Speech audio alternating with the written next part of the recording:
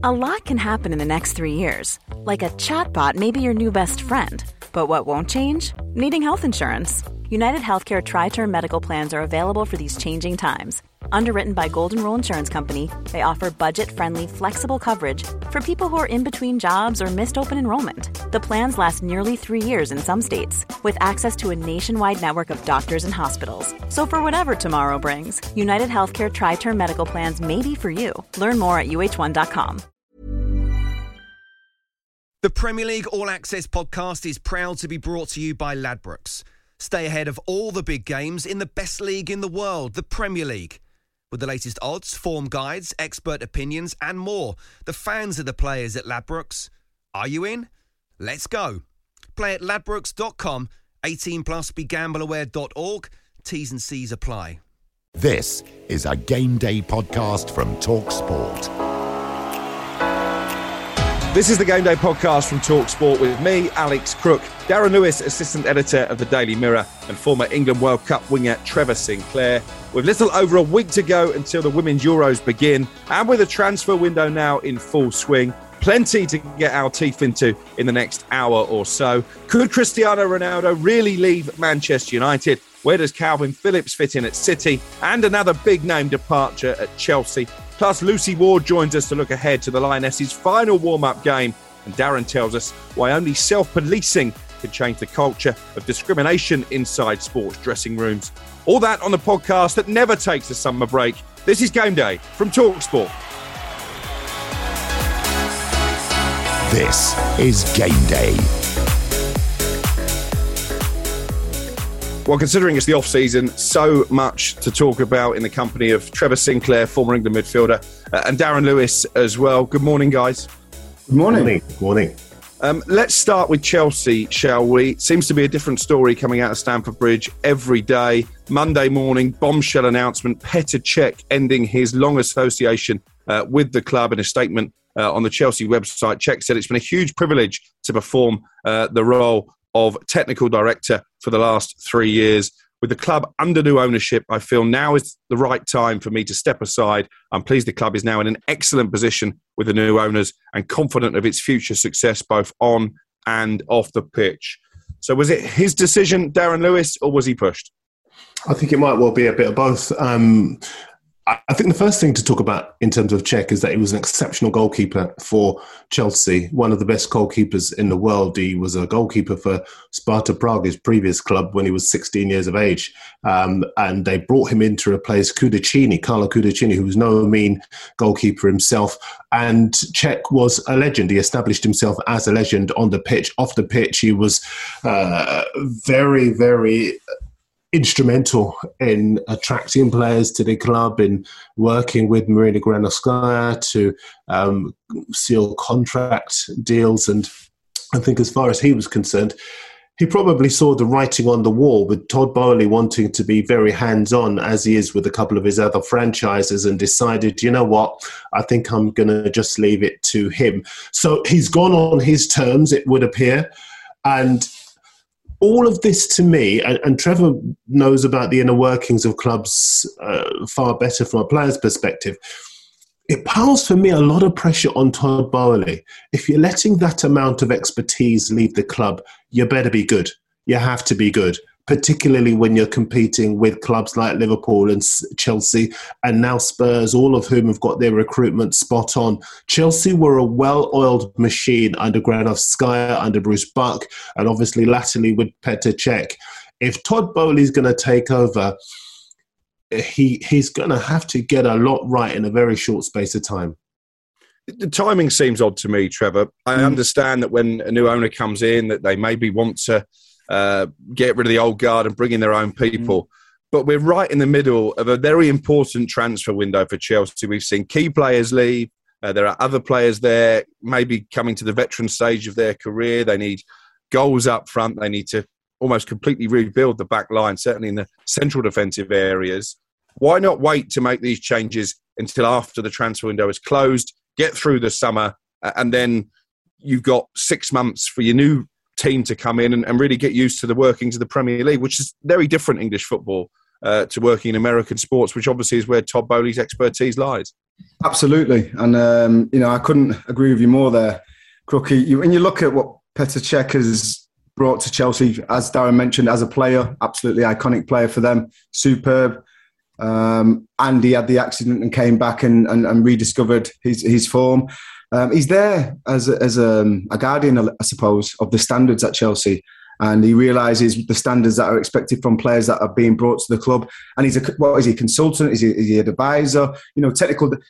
He's all of that. Plus, you think about how reliable he is. You talk about goalkeepers, probably one of their biggest assets is their reliability. He's a reliable person at the football club, professional.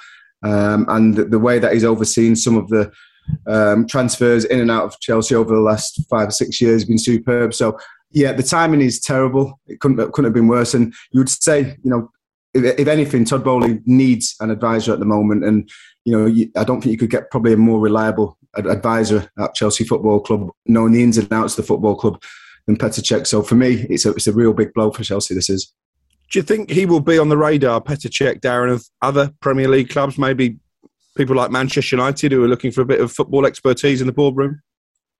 Well, he should be on the one hand. The only thing I would say is that he has a long association with Chelsea as being a Chelsea man. It's one thing being a good administrator, but he is a Chelsea man. Again, I defer to Trevor on this because maybe football people have a different perspective on this. But for me, I just don't know if it would sit right. Yeah, well, I just think that, I can understand the rivalry there. But if you're getting a good man into the football club who's got great experience and he understands the rigours and what's expected in the Premier League, I don't think it matters what your allegiances are with, whether they're with Chelsea, whether they're with another club. If you can get a best in class or one of the best in class in that part of the industry, why not get him? Why not recruit him? And just going back to, obviously Marina's not there as well. I'm quite intrigued by who is now going to be advising and consulting Todd Boehly, because you've got two big people involved in a lot of the transfers that were going on at Chelsea, and if both of them have gone with the new ownership, it'd be interesting to see who's advising them and what players they do get in. On the subject of best in class and club rivalries aside, Cristiano Ronaldo linked with Chelsea over the course of the weekend. We know there was a meeting between his agent, the super agent George Mendes, and Todd Boehly, during which we understand Cristiano's name and the prospect of a move to Stamford Bridge was mentioned.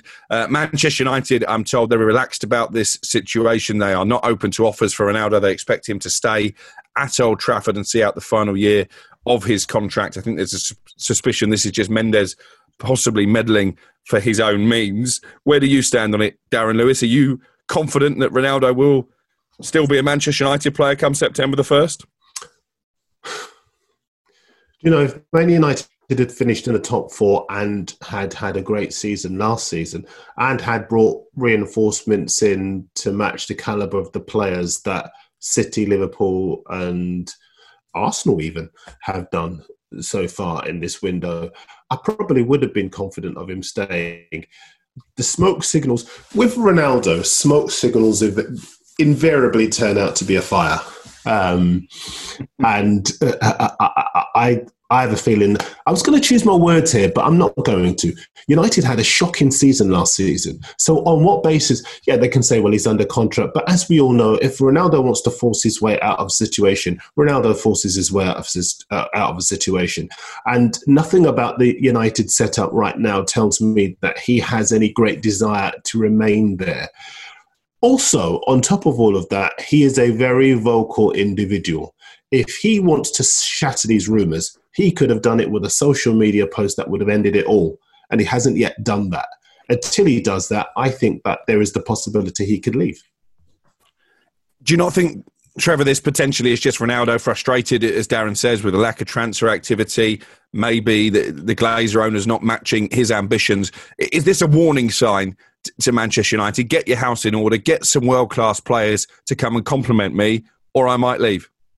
Yes, it is. And I think it's a strong one as well. And as Darren said there, if he wanted to come out and put this to bed, he could quite easily have done that. He's got 300 million followers over social media, if not more. He's agitated. And I think he's got every right to be agitated. He scored 18 Premier League goals, finished third in the Golden Boot race last season, and his team, in a lot of ways, for their standards, sucked. So I think there's a good chance that he'll leave. I really do. I don't think the club, with their recruitment policy that's in place at the moment, are being successful. They've still yet to get anyone in of any kind of ilk. And, as Darren said, I think this is Ronaldo being Keith Flint and being the fire starter. And, once people realise that Ronaldo is available, I think there'll be a lot of takers, because even though he was in a poor team last season, still managing to get 18 goals and he down tools a little bit towards the end as well. I think that shows the quality that he still retains. And, obviously from a merchandise and marketing point of view, he's a dream for any football club to accept. You wonder if the signing of Frenkie de Jong will be enough to appease Ronaldo, at least in the short term. My understanding on that one is that Manchester United want to get the deal over the line by Thursday, June the 30th. Even that deal. I mean, de Jong doesn't want to come.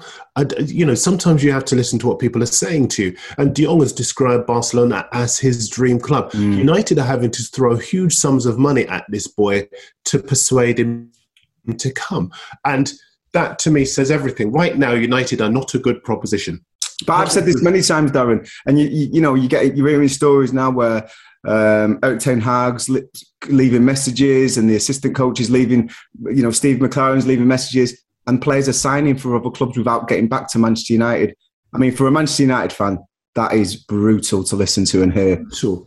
Brutal. Why is that, Darren? Is it just because they've been mismanaged for a number of years? Is it because they haven't got Champions League football? Is it because they haven't got the allure of Sir Alex Ferguson anymore? Or is it a combination of all of those factors? I think it's a combination. I mean, look, if it was the fact that they'd played well last season but just missed out on Champions League football and they were a viable proposition to get back into the top four, I think they'd have signed players by now. But I think people look at what happened last season. They look at the fact that good players lose their form once they go to United. They look at the fact that you've got people within the club admitting to all of the failures. You look at the fact that they could have had Conte. They decided that they didn't want him. The jury is very much with respect to Ten Hag, because you have to respect what he's done in Dutch football. But the Premier League is a very different beast. And I'm not talking about that with any kind of insularity whatsoever. But Conte has established himself in Italy and in the Premier League with Chelsea. You just don't know what you're getting from Ten Hag. So the jury is out. And I think a lot of players decide, you know what, I'm going to go to a club that already has a culture of winning, already has a feel-good factor, has managers that I know can compete, have competed, have won silverware in the Premier League. That's why United are not recruiting elite players.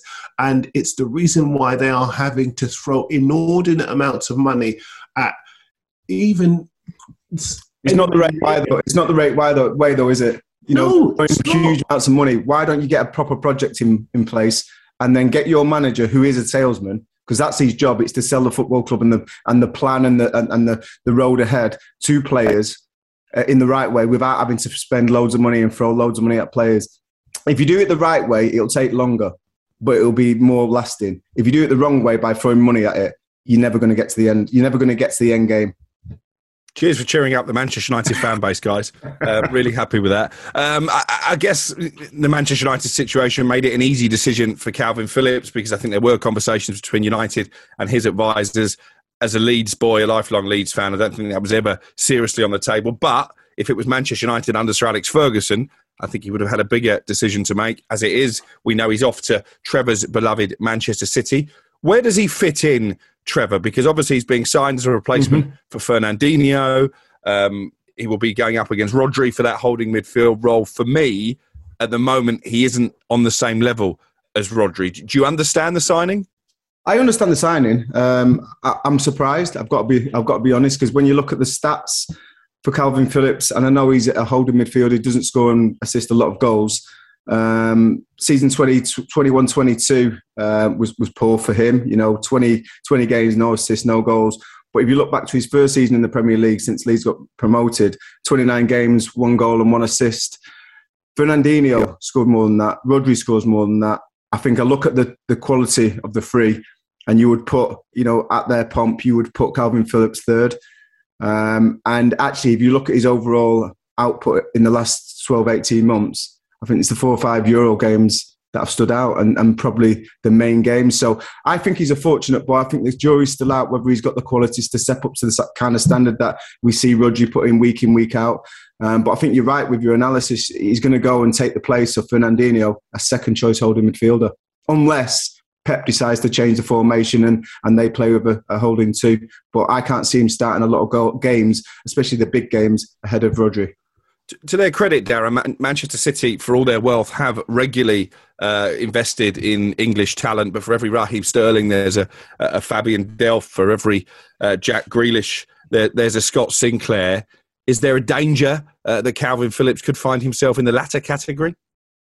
No, I think he's a good player. And I think that when you're a player who makes a step up from being a good player in a mid-ranking side, you arrive with the hunger to want to show you're worth the money. And so I think his attitude would be right. I think that obviously the fitness, the medical facilities at City are best in class. So I wonder if they may help him in terms of being able to sustain his fitness. And I think the game management with Calvin Phillips will be key to ensuring that as well. Yes, I agree. He's not at the class, at the level of Rodri, but there's time for him to get there. And certainly you're working with a guy who knows all about getting players to that level.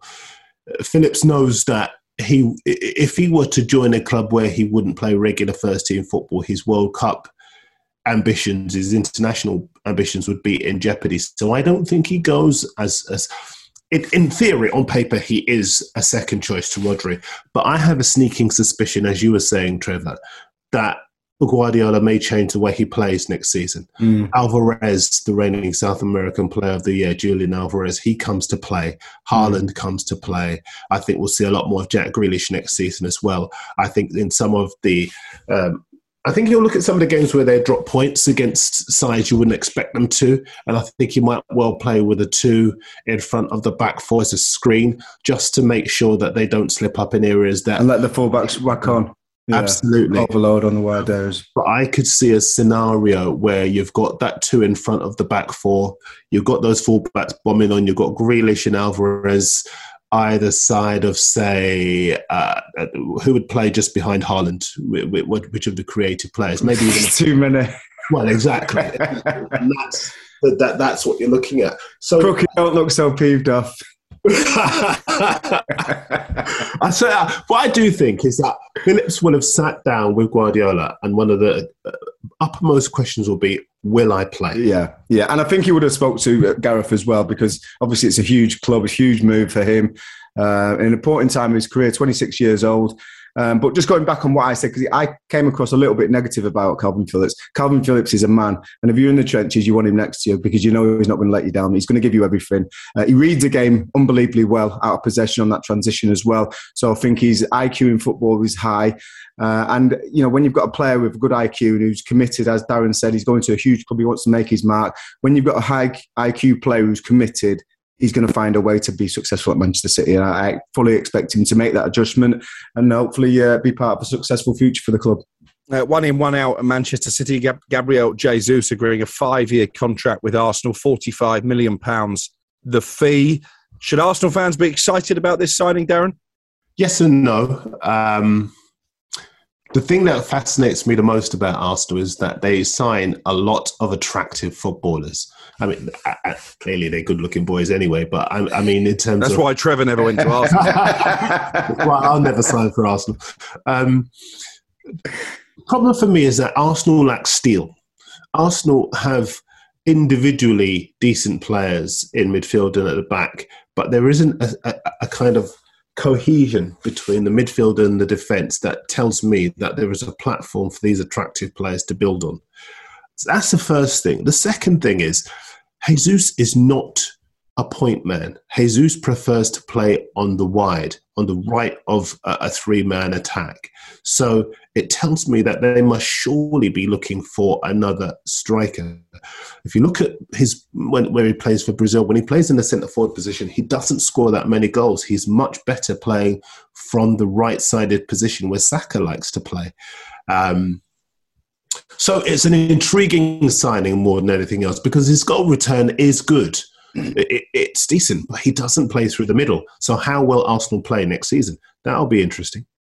Especially as they're still trying to sign Rafinha as well. That seems an awful lot of similar players when you look at Martinelli and Saka and Ødegaard. I mean, where does Emil Smith-Rowe, Trevor, who couldn't get a game regularly at the end of last season, fit in? Should he be worried about his position? I would say he should be concerned and doing everything he can before he goes back to pre-season to make sure he's in the best condition he can be to give himself a good chance of forcing his way into the team pre-season. And then if you have a good pre-season, you can build your season from there.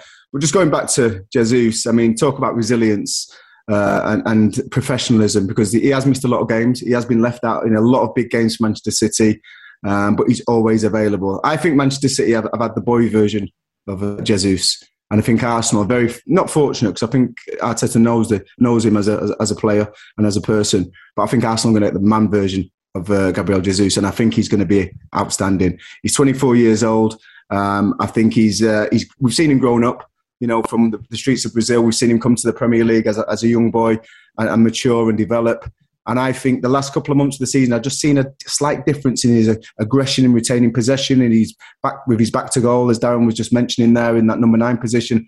I think Arteta's going to try and convince him to play in that position, stick his big, strong gluteus maximus into the defenders, protect the ball, and then get into where he's going to get them opportunities. And I think he's got every chance of being massively successful. And you know how important the number 9 is at Arsenal. I think he could quite well become a real legend at the club.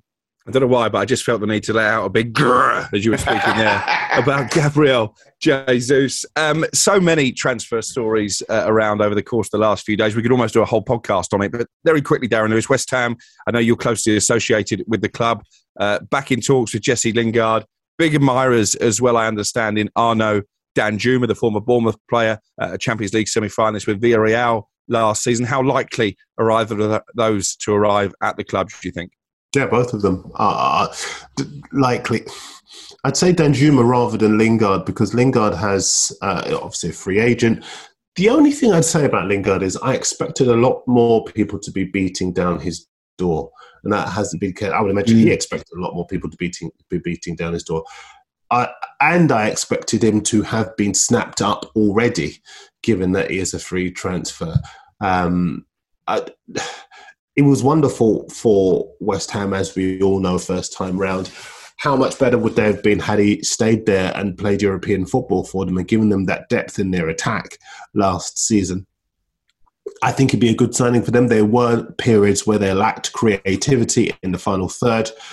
And I hope now he makes a good decision, because he trusted Ole Gunnar Solskjaer last year, who said he would get game time, and he didn't, and he was let down big time.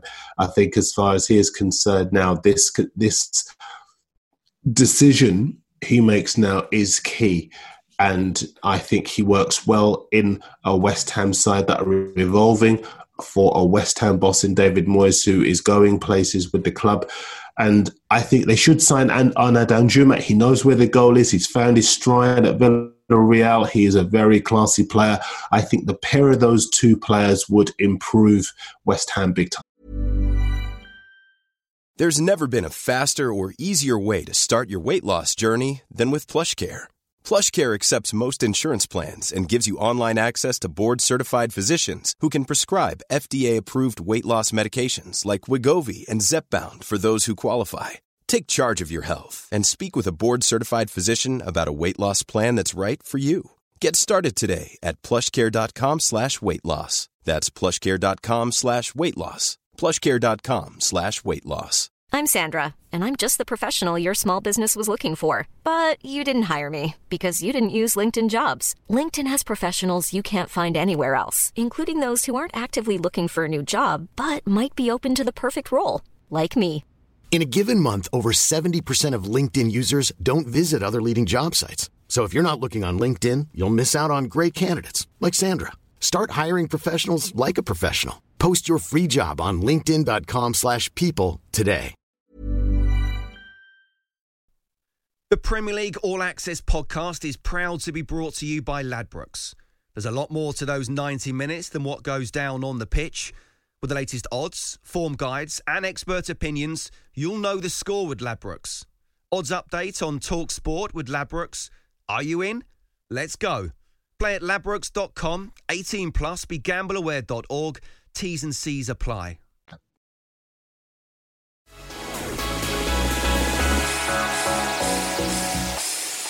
It's not often, even in the off-season, that a rugby union story knocks football off the back pages, but that's exactly what happened this weekend. A very explosive interview in the Mail on Sunday with the former England centre, Luther Burrell. He joined us on the boot room on Sunday night, spoke so bravely, so candidly, so honestly about his experiences of so-called banter in dressing rooms, racist remarks, comments about fried chicken, about slavery, and various other really unappetizing comments that he just had to laugh and dismiss as banter. He's spoken out now. The RFU have released a statement saying they're disturbed about his experiences. They applaud Luther for speaking out. Now, I know this isn't a rugby podcast, but Trevor, I wanted to ask you, as someone who's been in and around football dressing rooms for a long time, is this a RFU problem or is this a sport problem in general? Have you been in dressing rooms where similar comments have been made and you, as a black player, have had to laugh them off as banter? Listen, you've got to remember, Cookie, I started playing in the 80s, professional football as a 16-year-old. So, of course, I've heard what Luther's come out with. But in more recent times, before I retired, it became less and less. And I think you just have to look at the percentage of black players in squads and you understand why it wouldn't be accepted, because you've got big personalities, you've got teams full of diversity. And for that reason, I think in the dressing room especially, it's unacceptable to be talking like that, whether it's in banter or whether it's, just passing. But are we surprised? Come on, Cookie, you look at what happened with cricket, you look at what's happening now with rugby. This is our society. We've got a lot of slavery engraved in our history, and we've got a lot of racial aggravation engraved in our history, and it's not just going to disappear. Now, I think football probably is ahead of both cricket and rugby because of the percentage of black and ethnic minorities within the sports. But it's unacceptable, and Luther's putting himself on the line here because we've seen how this can be spun and pushed on Luther because he's coming towards the end of his career, and all the rest of it, all these different narratives that are going to come out.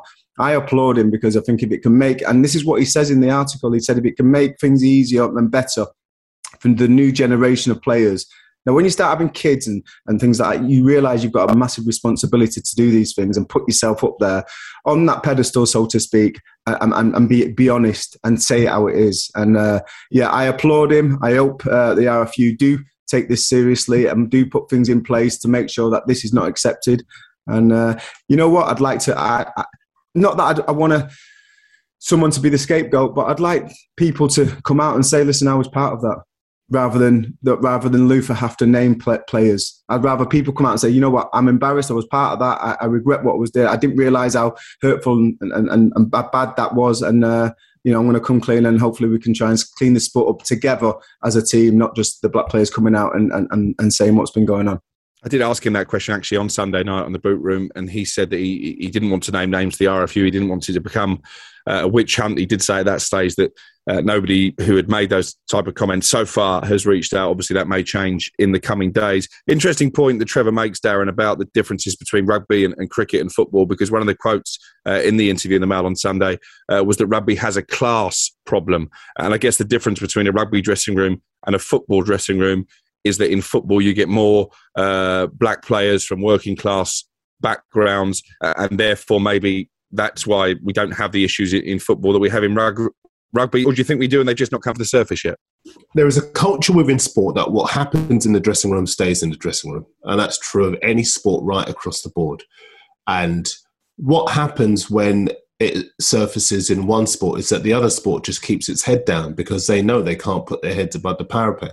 And some of the things that Luther was saying, it didn't really matter what sport you were talking about because you could have picked them up and put them into any sport. We've seen so much stuff over the years, from dressing rooms around the country, coaches who use offensive language towards kids, basically, teenage kids who are too young and too scared to say anything. Listen, I don't have to tiptoe around the fact that the FA banned Peter Beardsley at Newcastle because of his treatment towards younger players. Just to be clear, they were under 23 players at the club. And there were allegations, which Peter Beardsley denied, to be clear, of racism. And there are lots of clubs up and down the country where players are subject to racist abuse. But like Luther Burrell says, they are too scared to talk about it. And I think there's a bit of a delusion in football that football is better than rugby, because it's not. I think there's a delusion that, football is better than cricket and whatever else. Football has a racism crisis. And I think all of these sports, until you get people at the top of the game who are black, until you get a situation where... Are we not just a reflection of the country? Each individual... Yeah, but I think that's a cop-out, Trev. I still think that's a cop, because if you were in the office and you were, say, racially abusive or sexually abusive towards somebody, you couldn't turn around and say, well, that's a reflection of the country. There are structures in place to basically hammer you and make sure that you don't have your job anymore. And I think too many people say, oh, well, we're in a sexist or racist society, so it goes on. And that takes away responsibility for actually dealing with the problem. I think individually you've got to sort your own house out as a sport, as a federation, as a governing body. But I think the overriding governing body, the government, I think that we are a reflection of that individually. As it is, you micromanage each sport. We are a reflection of the overriding governing body, and that is the government.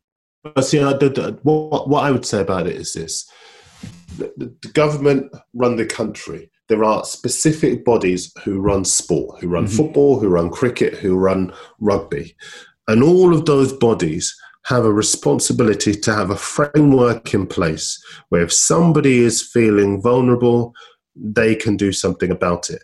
But the truth is that we can sit here and call for this and call for that. But the truth is that within those dressing rooms, there are codes, unwritten codes of omerta, that you don't come out and speak about this or that. Because if you do, you'll find yourself exiled. You'll find yourself out of the game. This has gone on for 50 years. You know black players that you said you started in the 80s. You know that there are players who are no longer in the game because they weren't having it, and they spoke up for themselves, and they were dismissed as having an attitude problem. People didn't want to talk to them. People didn't want to be seen with them. That's what's happening in cricket and rugby. And we're deluding ourselves if we think there is a magic bullet to actually solve this. It's the same for women in sport and in business.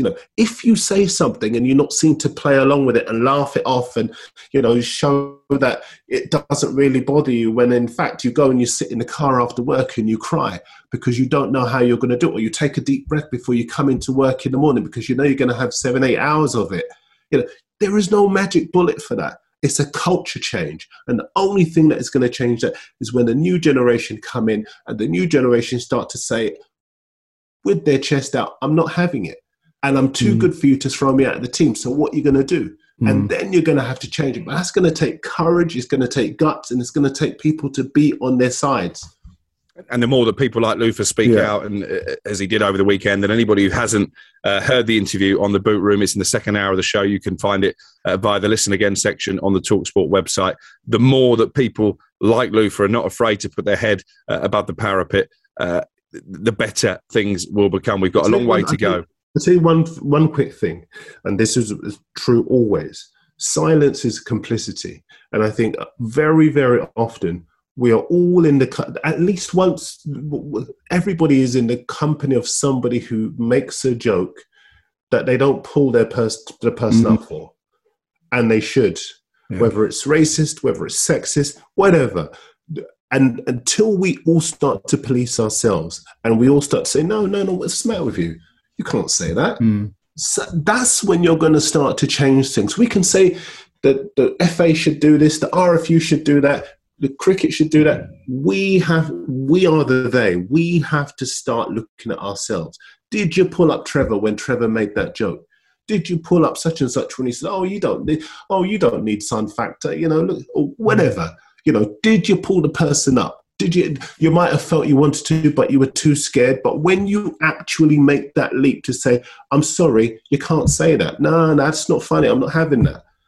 Then you're going to start to change it. But at the moment, I see this in 22 years in sport. I see this many, many times. Someone says something racist. Everyone says it's terrible. The FA should do this. So I've done it myself. But the truth is that we have to change our own culture. If we do that, then we got a chance. The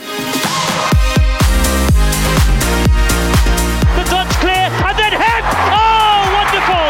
On the volley, left-footed into the corner.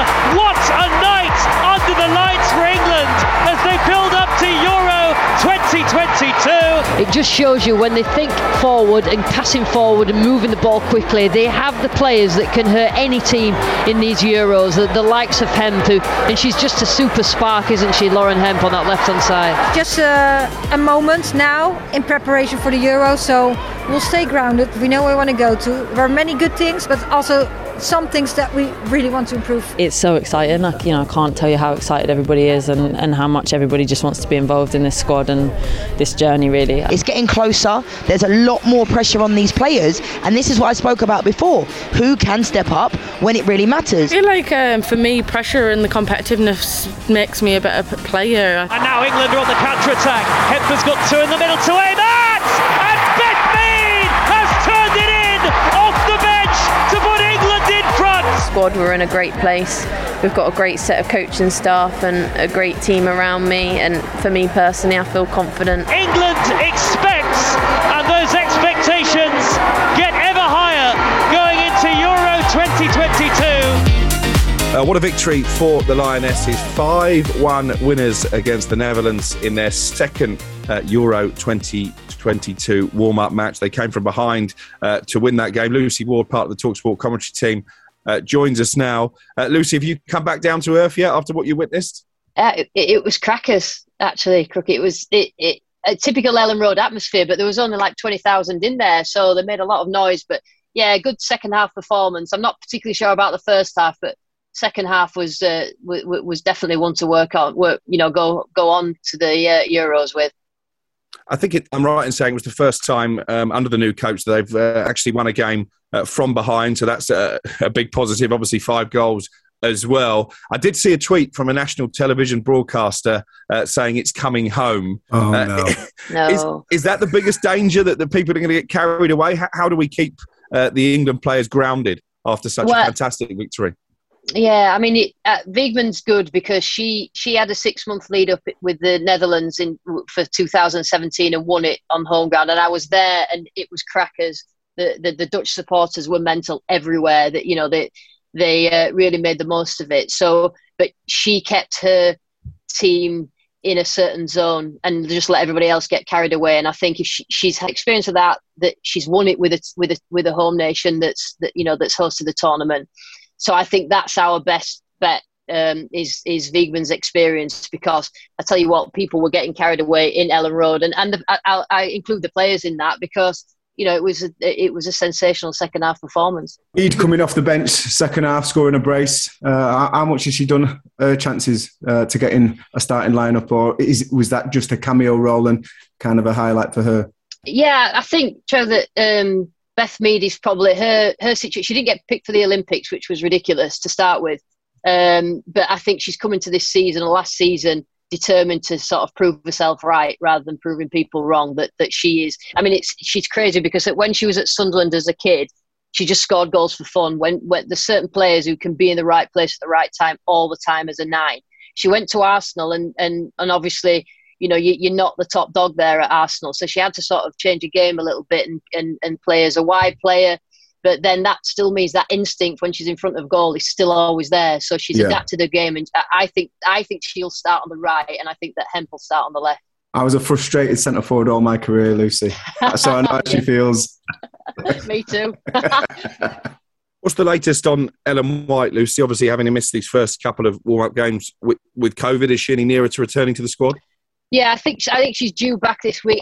I'd be surprised if she was involved in the Switzerland game, but again, another one that needs to be around. I mean, she hardly played for Man City. I think people have talked about her form this season, but actually she didn't really get on the pitch that much to show any sort of form, apart from for England where she scored loads of goals. So, make of that what you will. I do think that there's certain players at Man City who've not had the best seasons, just simply because it just didn't seem to work at times up towards the end of the season. But she's so important because another one, WSL is a million miles away from these international tournaments. We can see that with the way that Chelsea performed with the Champions League, against Barcelona, the way that, the English teams got knocked out in Europe quite early on this season. The international level, and some of the players they're playing against are, top quality. So, you need the likes of Ellen White, who's had the experience of international tournaments and score goals in the most difficult thing to do in football.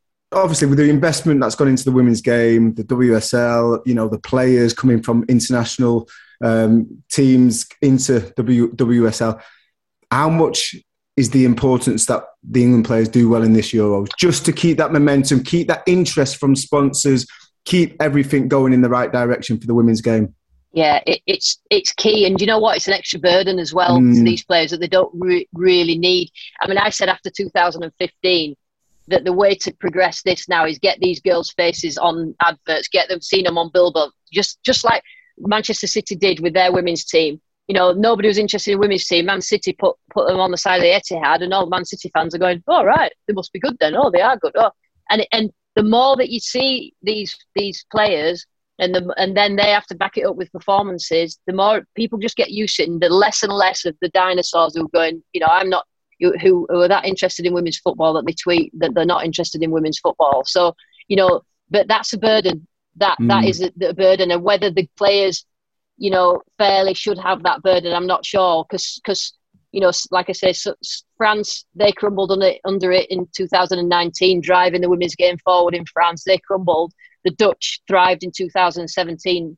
It's a test of the mettle of these girls, whether they can cope with that. And I think Wiegman is key, because she has to make sure that these girls, I'd take them all off Twitter, because one thing they couldn't do is cope with someone saying they'd had a bad game in 2019.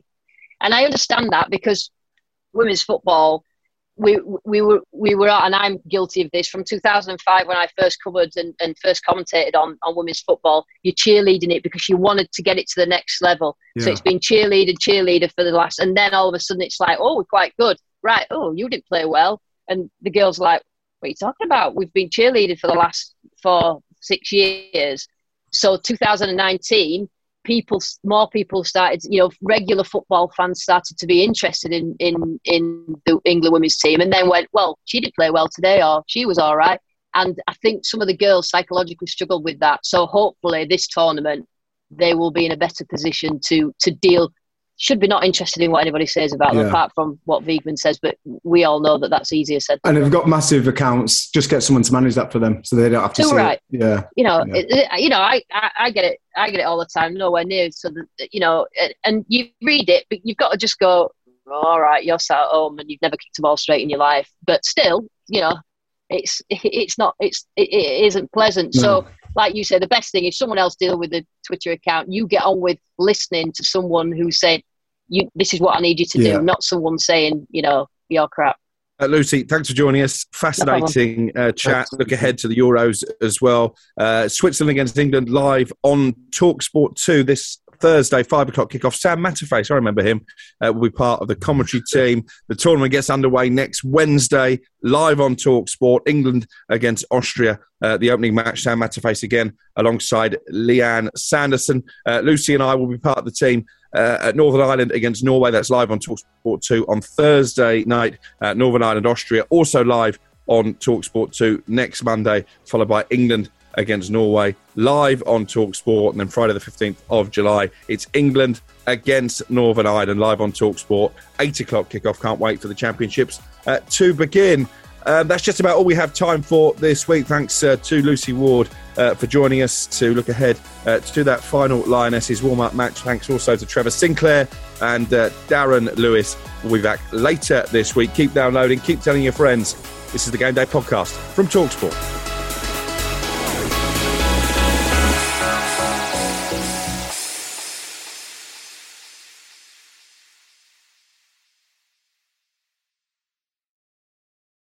The Premier League All Access podcast is proud to be brought to you by Ladbrokes. The latest odds, we set them. Form guides, we've got them. Expert opinions, we share them. The best fans in the world deserve the best. Be match day ready before the whistle blows with Ladbrokes. Odds update on TalkSport with Ladbrokes. Are you in? Let's go. Play at ladbrokes.com. 18+, begambleaware.org. T's and C's apply.